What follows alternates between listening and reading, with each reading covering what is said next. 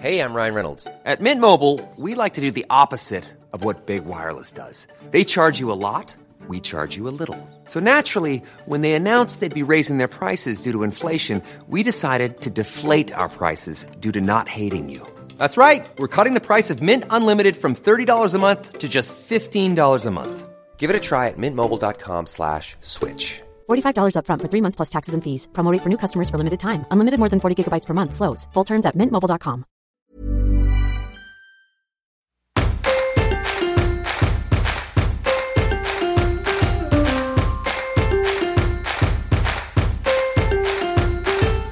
You're listening to The Middle with your hosts, Holly as a Party and Jordana Levine.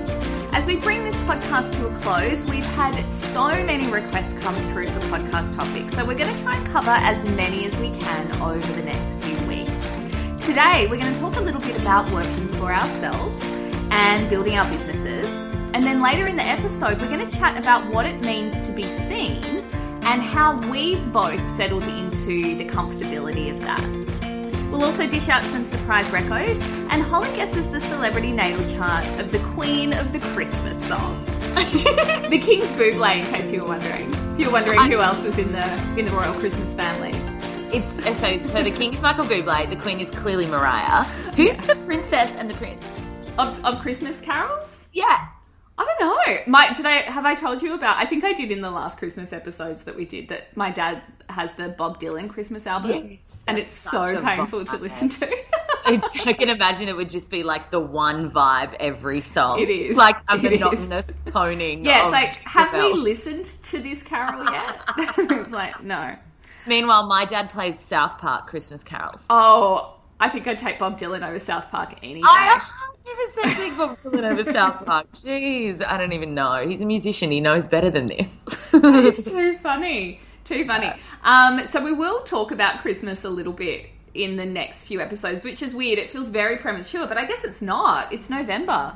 Yeah, and Christmas trees are out in the shopping centres. I saw them a couple of weeks ago and I was like, oh, are we there now? We're really there. Well, yeah, they come out in October. Why? Well, I guess because people are planning. A good planner. I feel like people have just forgotten about Christmas this year.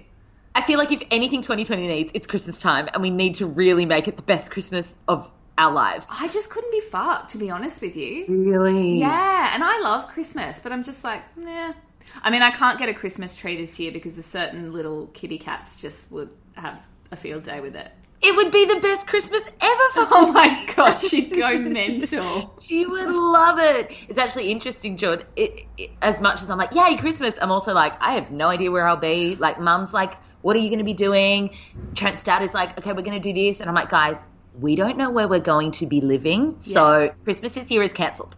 Well, it's funny because a little bit off Christmas topic, but I've had to be putting together a list for the publisher of people to send Higher Love to, and Higher Love comes out on the 5th of January. So we've got to start sending them out the week of Christmas, basically, so that with the postal service it arrives. Of course. And we got to your name, and I was like, TBA. I was like, I don't know where she's going to be living. I literally had a breakdown this week, and it was by myself, and I was sitting at the dining room table, and I looked up the universe mid-breakdown, and I went, I'm not asking for much.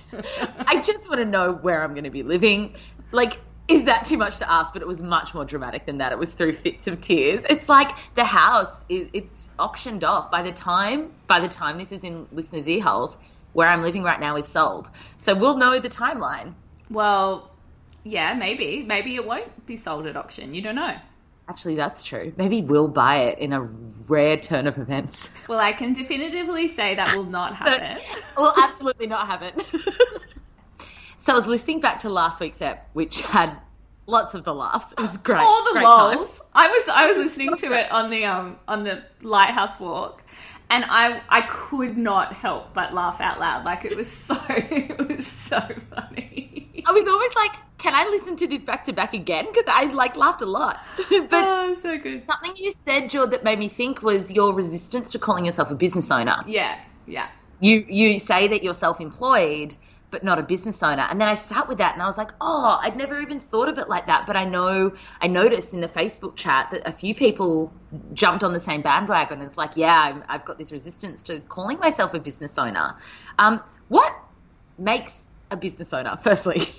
Well, okay, so here's the thing. This is the reason I'm resistant, is my accountant always says to me, oh, you know, the best thing about having a business is that you can sell it one day. And I'm like, oh no, I don't have a business. True. Yes. To sell. Okay. You can't sell it because it's me. I am the business. You know what I mean? Yeah. Yeah, so that's where my resistance comes from, I think. I think it was just sort of like this belief that a business is something that you could sell on potentially. But I do think there's some truth in what I'm saying. I think that we all run our own businesses if you think about business as income, like incoming money and outgoings, yes. Really. But in terms of, is this a business within itself that's separate from who I am? No. It's the company versus sole trader chat. So if you have a company, it's like there's a product or there's a service, whereas when you're a sole trader, it's just everything in your ABN is you outlaying energy and time. Yes, but also I am not yet, but I will be a company and still not be a business. Because for me, for example, and this is not giving people any financial or accounting advice, but for me, because I have a lot of money that comes in through, say, my books, yes, and the royalties and any kind of money that stems from the release of the books, it's almost worth it for me in terms of tax to be having that as a company so that I'm not paying as high a tax on the royalties that come in. This is all the sexy biz chat that maybe lots of people don't realize go on behind the scenes. And it doesn't matter whether you're a sole trader, self-employed, or running a business. There's all of this stuff to consider. Were you being ironic when you said sexy? Oh, yeah. It's not sexy at all. I was like, Holly. I am not turned on right now. But I guess this is the nature of our conversation today, Jord. I'm so interested for us to share the highs, the lows, the challenges. What are the hardest parts for us in being self-employed and working for ourselves? Because I think a lot of the time it can be this grand visionary plan for people without knowing how challenging it can be, and the things that, you know, if you don't cross your T's and dot your I's, is that the saying? Yeah. Then you can actually fall into some serious trouble. Yeah. Yep. So, Jo, growing up, did you want to work for yourself? Well, was that part of the plan? It was funny. I'd never really had the thought about it, but I knew that I really struggled working for other people. I always imagined myself in a publishing company and just sitting at the top of the ladder somewhere, either an editor or an editor-in-chief of a magazine. That's all I really sort of envisaged for myself, I guess. I just found as I did move up the ladder, there was always a lot of people to answer to. And I realized that my strength was in creativity and overseeing and not always in having to answer to somebody and their vision. Yes. So that was the impetus for me to go out on my own. I had a string, I talk about it a lot in Make It Happen. I had a string of hard bosses. So they all taught me amazing things, but it was always hard work. I never had a great relationship with my bosses. And that was the impetus for me to go and work for myself, because I felt like I was working myself to the core for someone else's benefit. Yes. And I know what a good worker I am. And I thought, well, hang on, I feel like I should be getting 100% of the value of this. Yes. Yeah. And so was it hard for you to make that decision when push came to shove? No, I had like a lot of things fall into place to kick me out that door. As soon as I made the decision to leave that last big job, I actually had 2 contract jobs, so like freelance jobs, come in that were very, very rewarding, creatively, but also financially. So I was very lucky in that respect, and I do think that was universal. And also, I wouldn't have left without them, to be honest with you. I was too scared. I was young. I mean, I wasn't that young. I was 29. just about to turn 30. But I was single and I didn't have a second income. I didn't have my parents to support me. I had my own, I was renting, but I had my own apartment in Bondi. With a very high rent. You know, it's not like I just had the freedom to be like, oh, I'll just see what happens. Yeah. So I kind of needed these backup freelance jobs coming in. But I also knew my value and I knew what I was worth and I knew where my talents lied. And so there was a very strong sense of self-belief and a very high level of self-worth. And I do think that that's so important energetically when thinking about starting your own business or working for yourself. Absolutely. You've got to back yourself because no one else is going to back you. No one else is going to do all of the 50,000 different things you have to do in a day, and you've got to believe that you can do it. It's not for the faint-hearted, that's for sure, Judd. No, and also I want to say that I went out on my own. I had those 2 big freelance jobs. I think they both went for about 6 months, and that was fine. And then there was no work coming in. And then I freaked out and I went part-time and worked for a company and still did my own stuff on the side. So I was doing 3 days, I think, for a company and doing my own stuff. And then I left that and I went full-time for myself, and then it got quiet again. And then, you know, so it's like this in and out. That's been about 6 years now. And I have only just gotten to a point where I know that money's going to keep coming in. Yeah. Yeah, and that's what 6 years into working for yourself that you can say that comfortably, 100%. Yeah, and I still teach yoga. I mean, I teach yoga because I love teaching yoga, not for the money at all. But there is still income coming in from, you know, other people. Absolutely. Yeah. Yeah, it's interesting. So when I started out, I was the opposite. I never, ever, ever thought I'd work for myself. It was never a vision. I never wanted to. I remember clear as anything in my first year working in corporate saying to my MD, God, I could never do this, because I saw how much went on behind the scenes. Yeah. And then it got to the point where, you guys all know the story, you listen to the middle, I just absolutely burned myself out and was made redundant, and I had no choice. Well, I did have choices, let's be real. I could have gone and got a job back in corporate land. Yeah. But I decided to do a coaching course and at the same time work 3 jobs to see if it's what I wanted to do. I just felt that little bit of curiosity. I never, even when I was doing the coaching course, thought that one day I would work solely for myself. Like, I, again, was like, oh, I'll end up working in mags. I'll end up getting, like, I'll do some freelance writing and then end up in magazine land. It's so weird. Can I ask you a question, Hol? Was there someone that you saw either in your life or on social media that was living a life that you thought perhaps you could be living too? Yes. There were a few figures on social media that it was when Instagram was just a thing, and they were speaking and they were traveling and they were inspiring and they were sharing words. And I honestly, there were moments where I was quite bitter, projector, not being recognized, because I was like, how are they doing it? Like, I know I'm a journalist. Like, I know I could do that and, like, kill it. Like, how did they do it? But it wasn't even from a place. It was inspiring to me, but also I was very bitter at the time because I just couldn't bridge that gap in my mind. And this is why so many people fall short. They need to see how it's going to go. They need to see how they're going to get there onto that stage or into that role. Here's the thing. Like, I want you to finish your story, but I just want to interject here because I think it's a good place to do it. Holly and I had corporate careers. Mine was a little bit longer than yours, only because I'm so fucking old. But you know, like we had a long stint in corporate, and that I think is the runway, or like the lead up, the pre-game to where we are now. And sometimes I get very bitter when I see 21-year-olds who sort of have just kind of come out of uni, or not even, maybe 18-year-olds that have just come out of school and want to be at the end. They want to be here. And I'm like, no, we didn't just like emerge onto the scene of working for ourselves. This was a long process, you know? Well, yes, it's such an important conversation, Jord, because I feel like that's the piece that's not often discussed. And I read a quote ages ago, I always come back to it. The average overnight success takes 7 years. Yeah.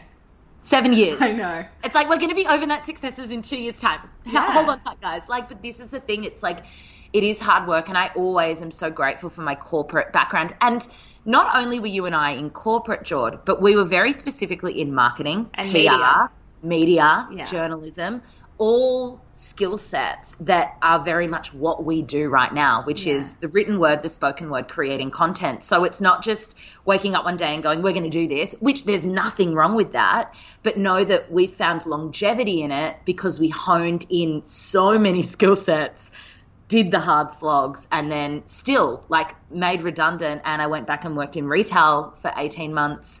I did promotional modeling. I freelance wrote.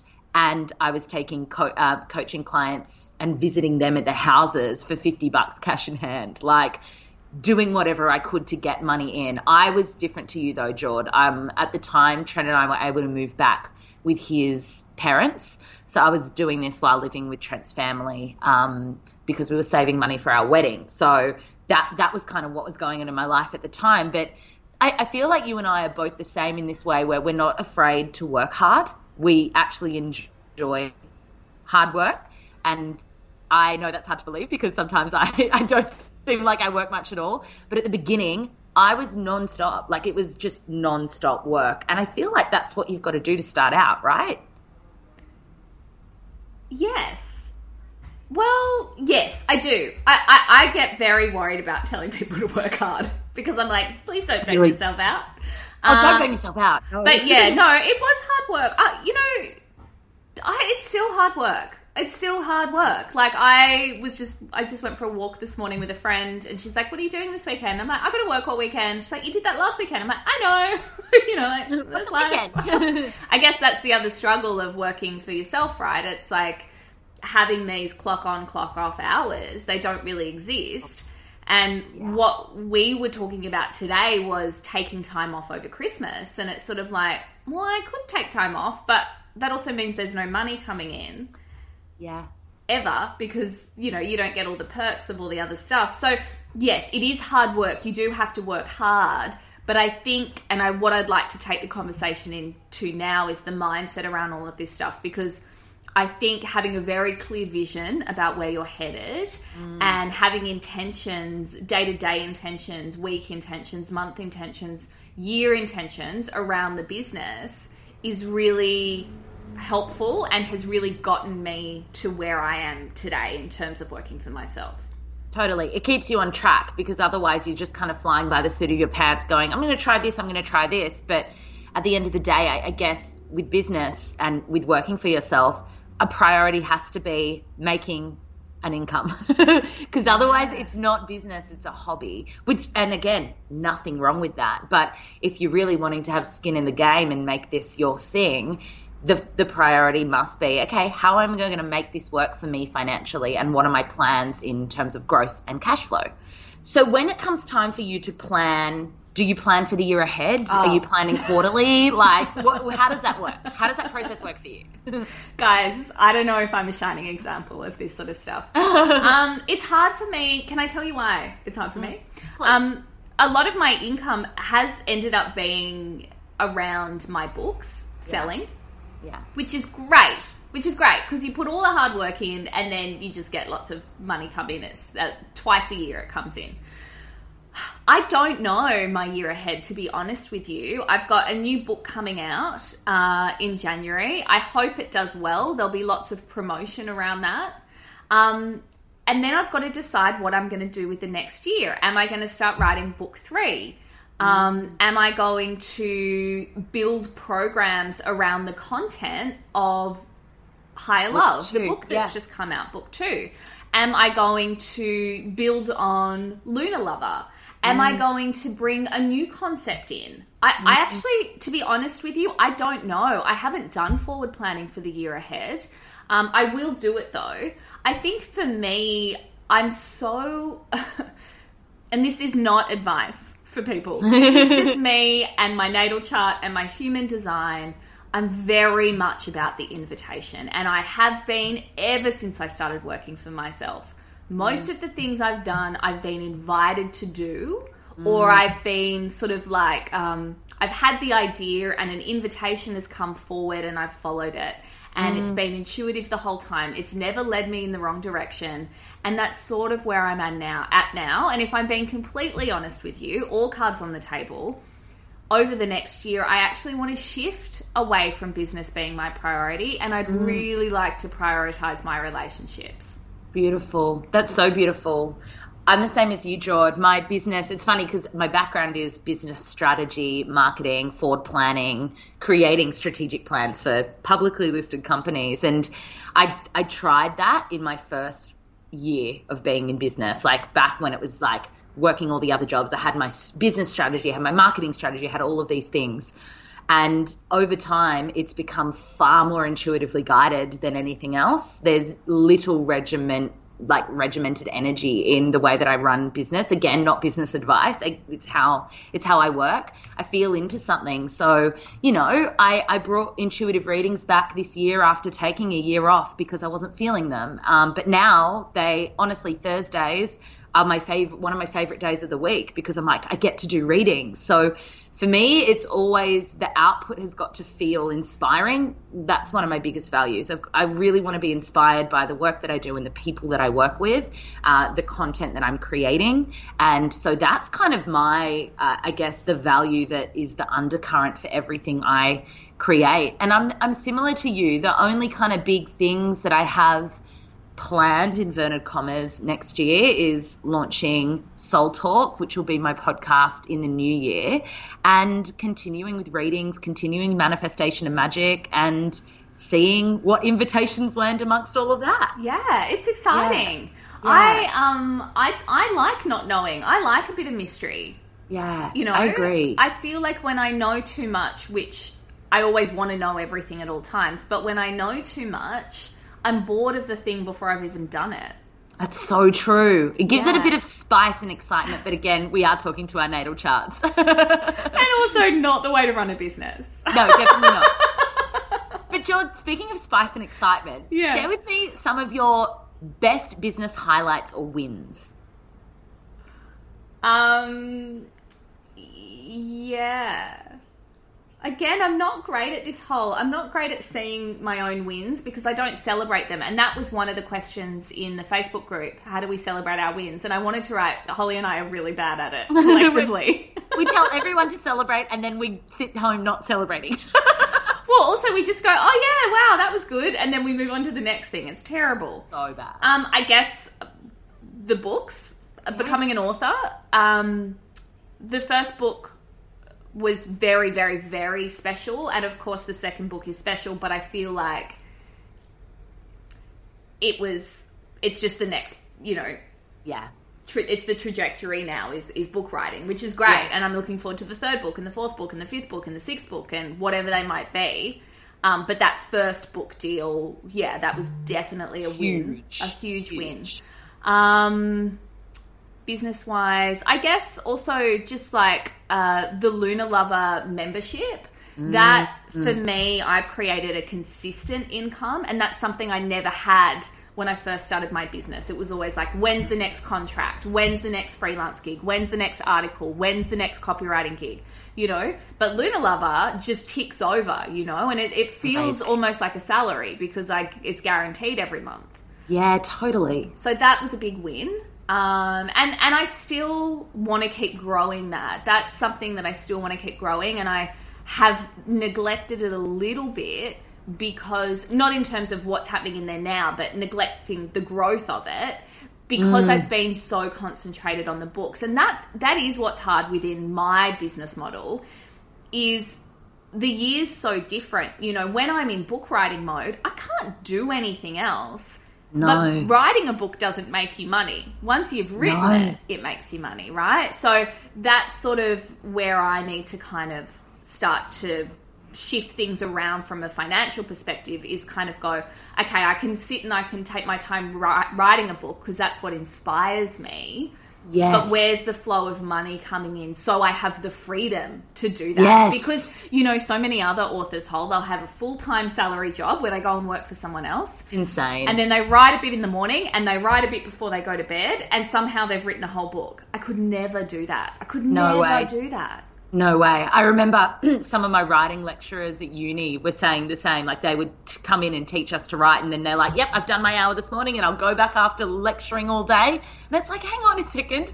Are you inspired? Like, how are you feeling? But also there must be generators, right? Like, there's no way a projector could do that.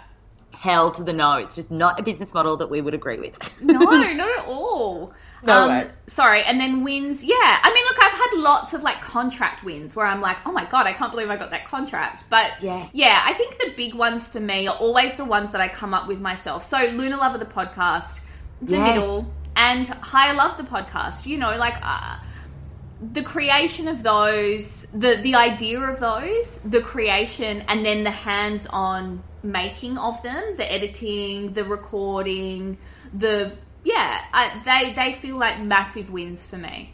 They're massive wins. And I want to say, like, Jordan, you were doing the podcast thing way before everyone had a podcast. Like, way before, when it was the Inspired Table. 2016, yeah. Jeez, you were like first on the game, girl. Well, I wasn't first, but I was early. And I think... look, I just love podcasting. I think it's such a great medium. I'm impressed with everyone's that's getting their podcasts up now. I think it's great. Yeah. I think it's a great way to share content if your voice is how you share, which yours is. Yes. Yeah. Thank you so much. So what are your business wins, Hol? Well, I was thinking about this through the lens of corporate holes, and if she saw the things that I was doing, like, what would she be, like, impressed by? Oh, okay. And they're just the littlest things, like actually having people want to learn from me.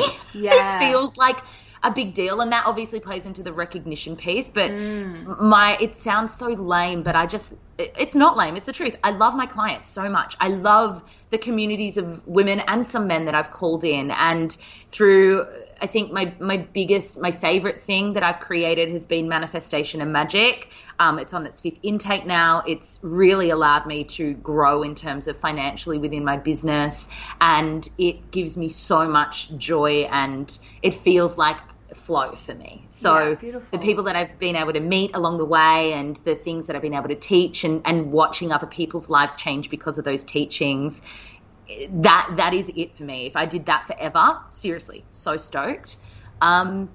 I think something else that I'm proud of in business is when I went full-time in the business. So similar to you, I'm 5 years in the business now, so it would be about the 4-year mark. I was doing, freelance writing for Depths of Beauty for a few years, and there was always other things. But this year was the year where I really went, no, I'm going to be smart about this. I'm going to do my readings, which are my base income for the week, run my programs, and just really be self-sufficient. And that's been a really, really nice thing. I guess for me, because I have always had someone to fall back on should I need to, I've wanted to prove to myself that I can stand on my own 2 feet. And that's what this year particularly, through pandemic and all, has taught me about my ability within holding my own and generating an income on my own. So that's another win for me. Amazing. So, Jord, if we've got listeners listening to this and they've just started in business themselves, or they're going to, what would a couple of tips be that you would share with them? Well, there's a few things I would say working for yourself. And I mean, this goes for working from home as well. The first thing is set your calendar up for the week. That's what I do all the time. Otherwise, I get to the end of the week and I'm like, oh, all those things that I wanted to do, I didn't get done. So I actually put them into my calendar. I want to do this on this day, this on this day. And if I don't get to them, I just move them to the next day. But it just gives me some oversight for the week. And then I can work out how many hours a day I actually have to work, because if I only have to work 2 hours a day, well, then that's a win for me. I don't try and cram more stuff in than I have to. And that's a projector thing as well. Always be kind and nice to every contact you talk to, whether they're people through social media or in the flesh. I have gotten so many incredible opportunities from people that I've met and connected with that I didn't think were going to be a business opportunity that ended up being one. And I think when you're working for yourself, you need as many of those connections as you can get. Absolutely. You know, absolutely. And always be kind to clients. If you've got a client that screws you over, I've had plenty, deal with it in the most respectful way that you can. That's a good point. That is a good point. And get it in writing. Yeah, that's the other thing. Everything in writing. I don't know if I've spoken about this before, but I had this nightmare client who just keeps popping up every 18 months demanding money that's not owed to her. And everything she has discussed was over the phone. So there's no proof of it, which has fucked her over. But also it's annoying for me because I'm like, well, if I just had it written down, I'd show you that you're wrong. Yeah. So I would prove it. Yeah. So make sure you do contracts. Make sure you put things in writing where you can. And also, you know, I know it feels like when you start your own business that you want to take whatever you can get and charge as little as you need to in order for money to be coming in, but really know your worth and know your value. And the other little piece of advice I have for people is don't be afraid to upskill. Like, you guys know that I have a million skills, but it's because I want to be the most skilled person I can be, you know? Yeah. And there's so many short courses you can do. You don't have to go and study for 4 years, but learning and educating yourself is the best thing that you can do when you're out on your own. And to team that with the fact that business is going to be, should you be stepping into it or you're new to it, it's going to be a big learning curve for you in all other areas of your life. Like, it shines a light on everything, like all of the shadow stuff, all of the personal development stuff. It you know, will force you to look at beliefs you have around being seen, which we'll talk about in this episode, around owning your voice, around, you know, giving value and worth and what your vision is and so many things. So for me, I guess a tip would be to make sure that you are supported with people like a network who are either doing this work as well, like working for themselves. It's so important to have people you can bounce ideas off and people who get it. But also some form of, be it talk therapy or kinesiology or healing work, where you can shift what, for me at least, my business has been a catalyst for so much stuff like masculine energy and feminine energy and all of it. So just recognizing that you could have mass spiritual awakenings when you step into running your own show. But another really, really simple one, it's going back to what you were saying at the beginning, Jord, of the guilt around not necessarily working a 9-to-5 job and doing your own hours is it's also creating boundaries, because there will be people in your life who will think that because you're working for yourself, you're able to, you know, just, you know, take a phone call at 11 a.m. on a Wednesday or whatever it is. And it's you're still working. It's still work. And in fact, it's more important that you make use of your time, because you're only reliant on you for a lot of the time. So doing the work on your boundaries is so, so key. Yeah, I couldn't agree more. And the other thing is just be patient with yourself. Like, it is an absolute journey, and you're not just going to fall. Well, you might, but it's likely that you're not just going to fall into success. So really, really be patient with yourself. If you're doing 2 jobs at once in order to get the business up and running, that's absolutely fine and normal. Yeah. And people just aren't sharing it on social media. And also remember, social media is a highlights reel. And then also, you know, talk to people in your field who you would like to mirror or be like. Yeah. You know, I do a little bit of mentoring with people that are trying to create their own businesses, and they just want to kind of get some advice around what to do. So, you know, make sure you reach out to people for that sort of stuff. And then the other thing I want to say is, I'm terrible at it, but Holly's great at it, is once you are in the business, know that you can't do everything and delegate some of the work.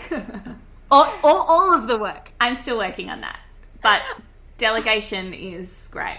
I had a reading with a beautiful client of mine yesterday, and she's just sat Activate Your Light Leadership, which is the graduate program for manifestation and magic. And I teach them how to set up their own businesses and do this work. And we did a whole week on delegating. And in the reading yesterday, she's like, Holly, you'll never believe it. I decided that I don't like cleaning my house. so I've outsourced. I have a cleaner and I feel so great. And I'm like, yeah, just outsource your entire life if you need to. I like I don't even like calling her my assistant, Jess. Hey, gal. She listens religiously to the potty. She's incredible and so invested in the vision and just creates so much behind the scenes that she's so much better at it than me. And similarly, financially, again, this is where all my Virgo stuff comes out, but it's like, do things by the book and do them right, and you don't need to know the tax brackets and GST and all of those things if you've got someone, a trusted advisor, that is guiding you on those things. So definitely I've got my bookkeeper, my accountant, and my financial coach, as does Jordana Levine. And I think your bookkeeper, your accountant, and your financial coach are all mine. Yeah, well, they're mine now too. They're great. And that's the thing, like going to people who run their businesses too, asking them how they do it, and then taking that inspiration, because that stuff's important. That's where businesses can bottom out when you haven't been doing your due diligence financially. Yeah, absolutely. That is a big one. Bookkeeper, I say bookkeeper over accountant even. My bookkeepers saved my life. I don't even know what I did before them. Bookkeepers, accountant, yes. And then when you're ready, financial coaching helps. It really does. Look, I think for me, the financial coaching helped more on a personal side than a business side. But really, the bookkeeping and the tax, if you can stay on top of that, that's not stuff you want to fuck up, because I've got friends who fucked that up and they're paying years and years and years worth of tax later. If you can get on that from the beginning, then you're going to be in a really, really good position going forward. Abso-freaking-lutely. We've landed back in sexy tax land. So, Jordan, I'm going out on a whim here and taking a wild stab in the dark guess that you're reccoing a TV show just by virtue of the fact you just said that off air. Well, good guess, Hol. I am. Thank you so much. It's going to annoy a shitload of people that I'm reccoing this because it's on Foxtel, so it's not available to everybody, and I'm so sorry, but it's so good, and if you need to download it illegally, do so. It's called The Undoing. Ooh. It stars Nicole Kidman and Hugh Grant. Ooh. And it's a thriller. They only drop one episode a week. It's a mini-series, actually. So I think, don't quote me on this, but I think there's only 6 episodes. They've dropped 2 episodes so far. By the time this airs, the 3rd episode will be dropping. It drops on a Monday night. It's so good. I can't even really tell you what it's about because I don't want to reveal too much. But basically, it's set in, like, high society of New York. So Nicole Kidman and Hugh Grant are married. They have a son. And it's sort of like of Gossip Girl standards in terms of their New York lifestyle. Their son goes to this really prestigious school, and there's this benefit that happens in the first episode. And something goes down the night of the benefit. And then all this stuff starts to unravel. But Hugh Grant plays a serious role. I love watching him in serious roles. Nicole Kidman is wonderful in it and beautiful in it. They've given her extra hair, and her hair is just, like, so enviable. Luscious. And I'm really, really enjoying it. It's a psychological thriller, and you know I love those, but this one's really got me hooked. So it's called The Undoing. It's on Foxtel. And, let me know I've what you seen think. banners about it as I drive. They're doing a big marketing campaign. Well, it's an HBO show, so, like, you know it's going to be good. It's David E. Kelly, who did, he's done so many things. I'm going to mess this up. Ally McBeal. Maybe Grey's Anatomy. He's probably done more recent stuff. But, yeah, it's fantastic. But, yeah, HBO, so you know it's going to be good. But, unfortunately, Foxtel owns HBO in Australia, so that's why you can only watch it through Foxtel. That's how they get you. Yeah. What's your reco this week? Well, I have been doing something fun with the new space I have when I'm not on social. And that is, I have been learning French. Have you? Yes. It's been 10 days. And the app is Duolingo. That is my reco for the week. I've downloaded Duolingo a number of times through the years. And this is the first time I've been committed to it. Amazing. So every day for 15 minutes a day. It doesn't have to be French. So Duolingo goes through, there's a multitude of languages. And it starts at beginner, and you have challenges, and I'm on the free app version, but there's a paid app version as well. And then when you grow in your ability to speak So there are tests where you speak out loud, you write. It's so great. It's just so great. It's so much fun. Then you progress to the next level and you just keep going and going. And they say 15 minutes a day is all you need. And it really caters to my needing to be the best. Yeah. I was so frustrated the other night where I was like, I just want to unlock the end ones and translate, Holly, that's going to take you years. And I was like, but I just want to be the best now. So it's really fun. It's like a state of flow activity because it's a challenge. I lose track of time when I'm doing it. I'm learning a new skill, and it's something that I've wanted to really invest energy in for years now. And now I'm doing it. So Duolingo, thanks guys. It's been great. That is so cool, Holly. It's fun. It's really fun. Have you ever learnt a language before? Only French for 2 years in high school, and then I visited Paris twice and tried with my mediocre skills, and I'm like, I just want to be able to have a conversation. So that's my goal. So good. I'm terrible at languages. So bad. I did Italian for the HSC and it was like such a struggle. And it's like my brain doesn't get it. It's the brain's wired. Like if you can read music, you can do language. Well, I can't read music either. Yeah, I think that's maybe what helped is that I grew up learning how to read music. But I also tried to learn Maltese, which is like my native tongue. But that language is so hard. It's Italian mixed with Arabic. I did 3 months of in-person study and I still can't count to 10. So French it is.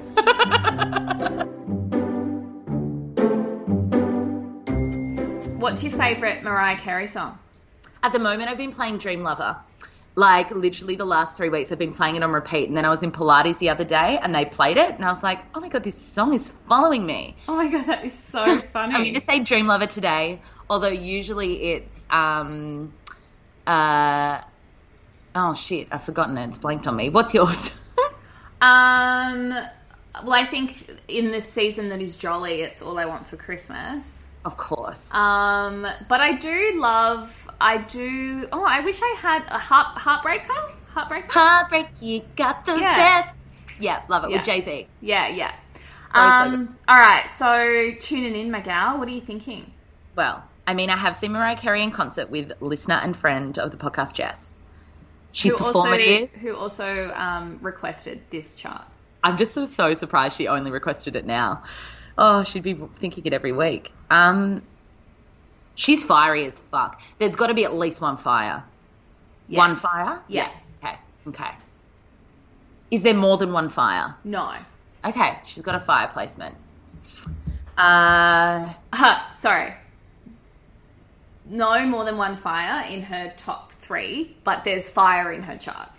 Okay, yeah, you can tell she is a fire sign. Oh God, she's very performative. I'm not getting any. Oh no, there's an earth placement. Is there an earth placement? Yes. Yeah. I'm not getting any. Oh, there could be air because there could be an Aquarian placement because she's a bit quirky. It's between air and water. I'm going to park that for a second. Is her fire placement her rising? No. Her sun? Yes. Okay, because I can see it.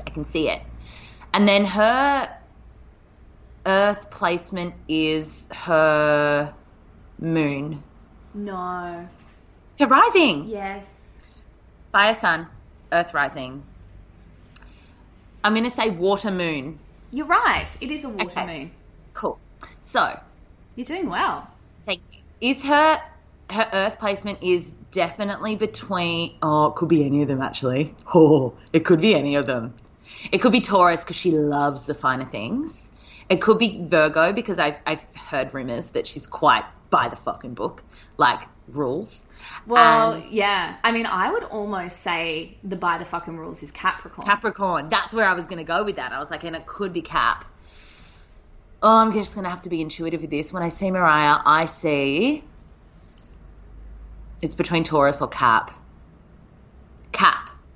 Taurus. Fuck. You're right, though. It was those finer things. Oh, hi, little baby kitten. Taurus rising. She is an Aries sun. Yes. Yeah, I can see it. She's fiery AF and a very young energy. Aries Sun, Taurus rising. What's her moon? Autumn moon. Cancer moon. No. Pisces? No. She's a Scorpio moon? Yeah. I mean, it makes sense, but I thought that was way too obvious. No. Oh my gosh. This is another natal chart that's very similar to Leah. With the Scorpio moon and the Taurus rising. Mariah, can you tell me her other fire placements? Yeah, so her Venus and her Mars are both Aries. I know. Her Neptune is Sag and her Chiron is Aries. I mean, this makes sense why she released that song against Eminem, Why You're So Obsessed With Me. Like, I love Mariah, but that was just a silly thing to do. So that was very, very Aries. So funny. Yeah, Love she's it. very Aries dominant. Wow. You can see that, hey. And you can see her Taurus so clearly. Oh, sorry. I have to apologise. It's her Mercury and Venus that are Aries, not her Mars. What's her Mars? Her Mars is Taurus. Stubborn AF. Why are you so obsessed with me? Trust you to bring Eminem into this. I just had to. I'm so sorry, guys. He's just an innocent little Libran. He doesn't deserve this. Can I just say, what about that song, like, where he's talking about wanting to kill his wife? Stan? Yeah. Yeah, look, misplaced anger, lots of misplaced anger, can relate. That's all I'll say. All right, Trenny, if you need help, just wave at me. It's fine, I have no Aries placements. I am a sensitive little soul. Can relate. Holly.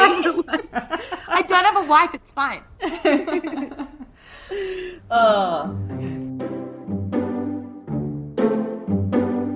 A question came through in the Facebook group, and it's come through a few times, Jordan, how we manage being seen. I'm doing that in inverted commas. I feel like I need to. I don't know why. I know, I agree. But before we even dive into that conversation, what does being seen mean to you, Jord? Is it literally like people looking at you? Do you know what it means to me, Hull? It's like being seen is not just by the gaze of another. It's by the gaze of another seeing you for who you are, seeing the real you. Yeah. And so I think being seen has just actually more to do with you being comfortable with projecting who you are and then that being accurately received by other people. That's such a good point, because we say things like, wow, in that moment I felt so seen, or I feel so seen. And that comes with such an acute level of self-awareness, because often when you're seen, it's not always in moments of like celebration and glory. In fact, when I say, whoa, that hit, I feel so seen, it's in moments of deep vulnerability and challenge, right? Absolutely. Deep vulnerability. You hit the nail on the head. But I just want to bring it back to what you said earlier when you were like, when we were talking about work and you were seeing these people on social and you're like, hang on a minute, that's me. Yeah. I relate to that in terms of being seen, because for so long in my career, when I was working for myself, I'm like, hang on, why are all of these people getting recognition when I am far more skilled than they are, when I'm better at most things than they are, and when I'm killing it over here, but nobody's recognizing it, nobody's seeing it, and what they do see, I don't feel is what I want them to see. Like, it's not what I'm projecting for them to see. Yes. And do you feel like for both of us in those moments, it's because we were a version of ourselves that wasn't our fullest vulnerable self, because we were working jobs we didn't like, we weren't living our fullest potential, and we deep down knew that. So it became this bitterness rather than this outward expression of how we actually are. Yes, and I can't speak for you, but for me, it was a lot of comparison, and it was like, I need to mirror that. Yes. In order to be seen the way they are. Yes, it's but that's so true. Not how it works at all. And I see this come up for both of us, where I see other people trying to mirror the work that we do, and it's not translating for them. And I want to say to them, it's because you're not doing it with your flavour. You're trying to do it with my flavour, and that's never going to work for you. Yeah, no one can do it your way. So let yourself be seen. And this is where it gets really scary, right? And uncomfortable because that's where the vulnerability hangovers come in. And I know, especially when working with women who are stepping into particularly sharing more of their interest in spirituality, for instance, or personal development, there are all these inner, questions in the mind going, oh God, what will my family think? What will my friends think? Like, when we are holding ourselves back from expressing our fullest self because of fear of what other people might think, our friends, our family, our loved ones, in that moment we're saying we care more about their opinion of us over our own true expression of self. Yeah. And therein lies the challenge with being seen. It's how much can you back your own integrity and what feels true to you, regardless of the fact that, yes, there will be judgments, absolutely, but you know yourself deeply enough to know that this is who you're here to be. Yeah, absolutely. And, I was going to call you a name that was not your name. Holly and I have done so much kinesiology work on this. It's not even funny. I feel like every session we have is about being seen. Yeah. So this isn't something that you just do, you can just step into with confidence. It's a process. And this, I want to say, because I think it's very important, stepping into vulnerability and being seen is very different than being oversharey and putting all your cards on the table and leaking energy out because you think that being seen is giving all of you. And I'll use myself as an example. I have very, very honest and raw content in both of my books where I share a lot of my life. But if you go on my social media, I'll give you some philosophical musings about life, but you never see my personal life. You'll never see me share my partner's face on there. Not that there's anything wrong with that, but I would very rarely share my partner's face on my social media. I don't really talk about the ins and outs of what's going on in my personal life. This is one of the reasons we're stepping back from the middle a little bit as well, I think. And I think that there is a way to be vulnerable and be authentic and be seen without having to be completely exposed. Well, then you exhaust yourself. And I'm, again, speaking from personal experience too, Jord, I got that very confused at the beginning when I first started on, sharing more of my journey. And it was like breakdowns and my Instagram stories and sharing every single thing before they'd fully integrated, and I'd be left feeling exhausted afterwards. I can only imagine people watching. Yeah, I know it helped people, but also it probably affected a lot of people as well, energetically speaking. Same, I get messages sometimes from people being like, oh, I didn't realize you were married. And it's like, yeah, cool. Yeah, cool. Awesome. For me, that's part of my life that I obviously, if you listen to the middle, you get way more than anybody else does. But there's boundaries in place around what it does feel like, what I want to share and what I want to be seen, what parts of my life I want to be seen, and the parts that I don't. And I think that's the other thing that we all forget, Jord, is what we see, particularly, let's be real, it's mainly social media and sometimes a podcast show. We're watching a 15-second, sometimes maybe a minute max of a person's day and think we know the intricate details of their entire life. Yeah. But really you're just seeing them cook breakfast and maybe go for a walk, Yeah, totally. There's so much that happens between those things. Yeah. So when it comes to being seen, I guess, what's the advice for people, Hol? Do the work on it. If you're asking the question on how do you step more into being seen and feeling comfortable in that, knowing that it's not, like you said, it's not a flick switch thing. We're constantly doing the energy work. Kinesiology sessions have been huge. Anytime I'm needing to launch something new, or when I stepped into modeling, I was shifting energetically with with Zoe, who works with us both. Being seen is all around the solar plexus. So how are you nourishing that part of your energetic center? And we did a whole episode on the chakras. I know you guys love that one. So we go. It's a joke between Jord and I. Anytime we run out of an idea to the show, we're like, let's do the chakras again. Sorry. Holly says, let's do the chakras again. That's my go-to. But the solar plexus chakra is the energy center of being seen. So go back to that. Because they're so integral, guys. That's why. It's so important. But I don't know. Did I miss anything? What about you, George? Look, I think again, broken record, self-awareness is your greatest superpower, and I feel like being seen... I've got a cat purring in my ear right now. On her shoulder. It's so cute. Being seen is all about recognizing who you are and how you choose to express it. So really getting curious about it, you know. I think a lot of the time we don't sit and take the time to think, how do I want people to see me? And why are they not seeing me the way I want them to? Is there something that I'm doing? Is there a mask I'm wearing? Am I putting on a front? You know, what can I do to start to shift people's perception of me? Yeah. And in the moments that you feel seen and feel deeply vulnerable in that, express it. You don't have to internalize, say, wow, that hit. I feel really seen in that because of XYZ. It's good to vocalize it and, you know, speak it out with someone, because then maybe this is just self-projecting projectors, but in speaking it out, then it solidifies the experience you're having, which in turn you see more of yourself in the process. Yeah.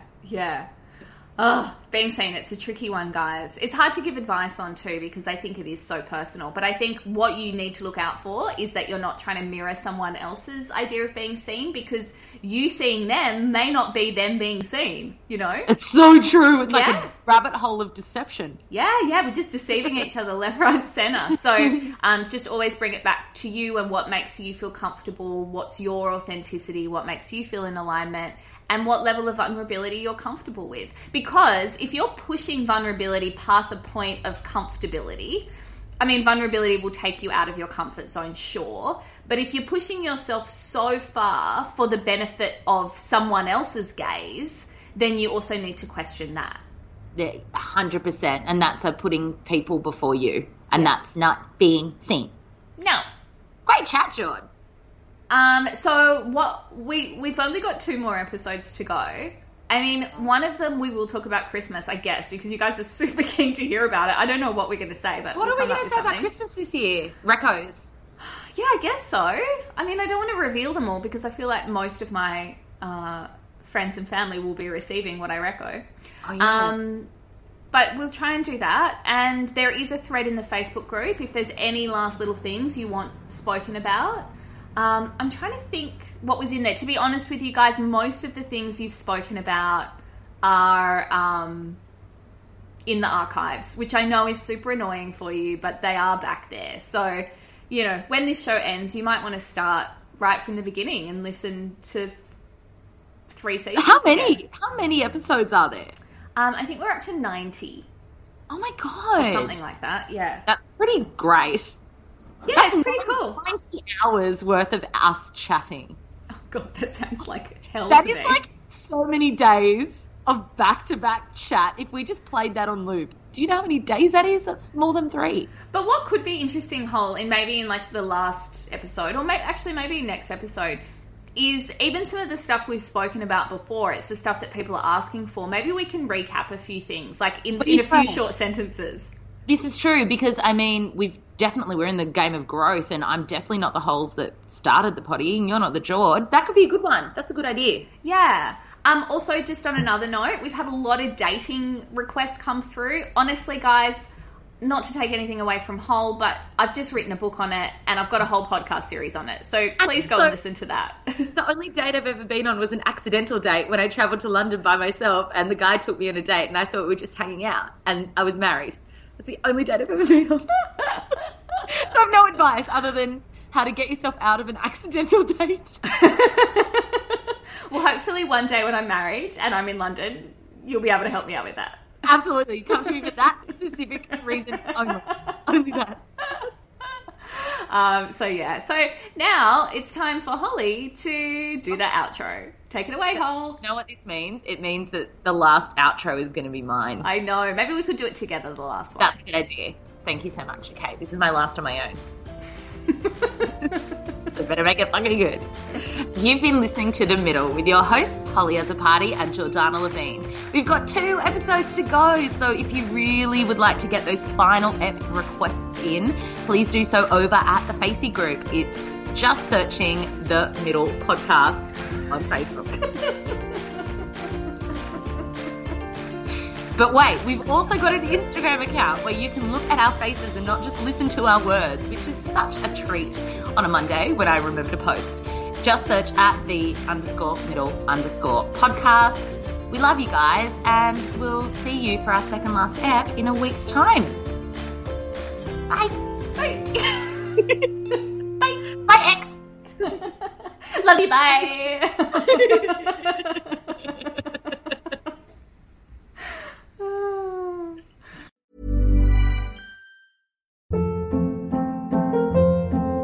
Hold up. What was that? Boring. No flavor. That was as bad as those leftovers you ate all week. Keke Palmer here. And it's time to say hello to something fresh and guilt-free. Hello Fresh. Jazz up dinner with pecan-crusted chicken or garlic butter shrimp scampi. Now that's music to my mouth. Hello Fresh. Let's get this dinner party started. Discover all the delicious possibilities at HelloFresh.com.